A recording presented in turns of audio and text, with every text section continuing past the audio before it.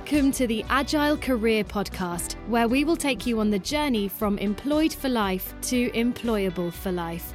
We'll give you the tips, insights, and strategies to help you build the transferable skills that you'll need. So let's get started. Please welcome your host, Gunter Richter. Hello everyone, and welcome to the first episode of the Agile Career Podcast. So you may be thinking that this is a really odd time to start a new podcast. Obviously there's a lot of podcasts out there, and thinking about things in the global context of what's going on with COVID-19 at the moment. But I'm thinking this is very much a time of uncertainty, and this is exactly what this podcast is about. It's about navigating your career in times of uncertainty and times of change. So before we get started, just a little bit about myself. I started my career back in the 90s, and I was lucky enough to go to university, and near the end of university, the sort of closest bit I had to looking for employment was the guys from Anderson Consulting then coming around to campus and trying to recruit people.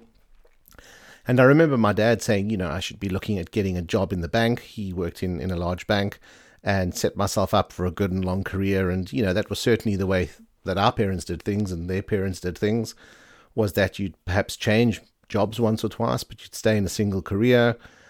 You would grow in that career, you'd be promoted, you'd build up a good pension, which was obviously a benefit. It was predictable and you had a plan, and that was what you did. But I think as things have evolved, careers have turned out to be not just straight lines. I think that employed for life is no longer a thing. Sometimes it's by design, but often it's by default. So these sorts of careers or these career paths are not predictable anymore. And I think, we just need to realize that there is no such thing as a job for life. So that got me thinking about how I'd grown through my career. I'd primarily worked for small companies, but I did have the benefit of consulting to many large corporate organizations. So what was really good was getting that experience from being part of a really small organization, but also getting exposure to how larger corporates functioned and how careers worked in larger corporates. I typically stayed with a small company. I had, in reflection, changed careers more times than I thought. It was a move from a software developer to a business analyst to a management consultant and so on. So I had actually changed careers more time than I thought. And this got me thinking along the lines of how do we then deal with this change, and how do we best support it? How do we prepare ourselves, and how do we build the skill sets that we need to be able to evolve and obviously adapt to this change? So this is very much what this podcast is about.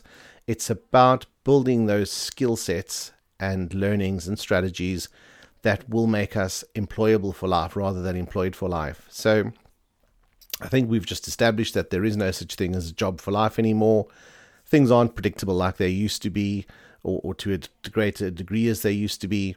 And the landscape is changing and continues to change. And if we think about this going back many thousands of years, and thinking at first about the agricultural revolution and how as humans we made the transition from being hunter-gatherers to establishing farms and agriculture and sort of growing and farming food, and what were the skills that we needed to change to that new way of thinking or that new way of life. Obviously, we adapted over a few thousands of years. And of course, the big thing that came was the Industrial Revolution. And of course, this is where machinery started coming into use, and there was a big concern about what would happen to manual labor, what would happen to people's jobs. There were many instances of people destroying factories and destroying machinery to try and preserve their jobs. But I think it was inevitable that this revolution was going to happen. And of course, it changed things in many ways. It led to the rise of the white-collar worker, which I guess ultimately became the information worker. And we ultimately adapted to this revolution. Next came the information revolution, and I guess that's kind of where we are now. Again, jobs have changed in many ways and evolved. So, this leads to thinking, what is next?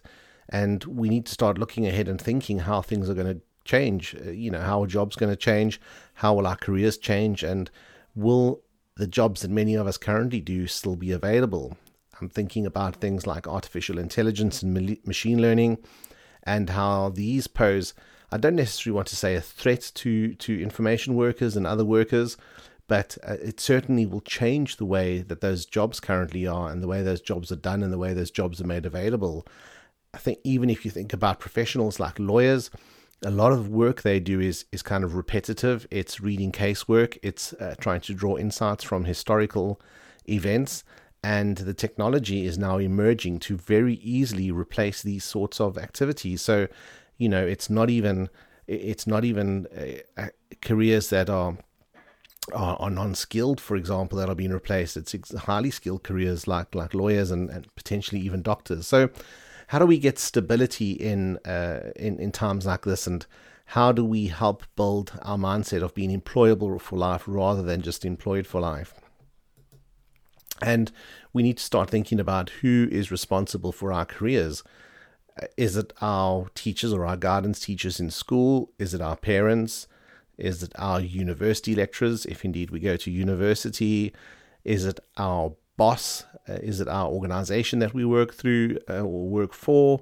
Ultimately, I think it's us who are responsible for our careers. So we need to take ownership of our careers. We need to be able to make sure that we develop the skills that we need to continue growing and to make those transitions. So we need to understand that we shouldn't be hedging all our bets on one thing.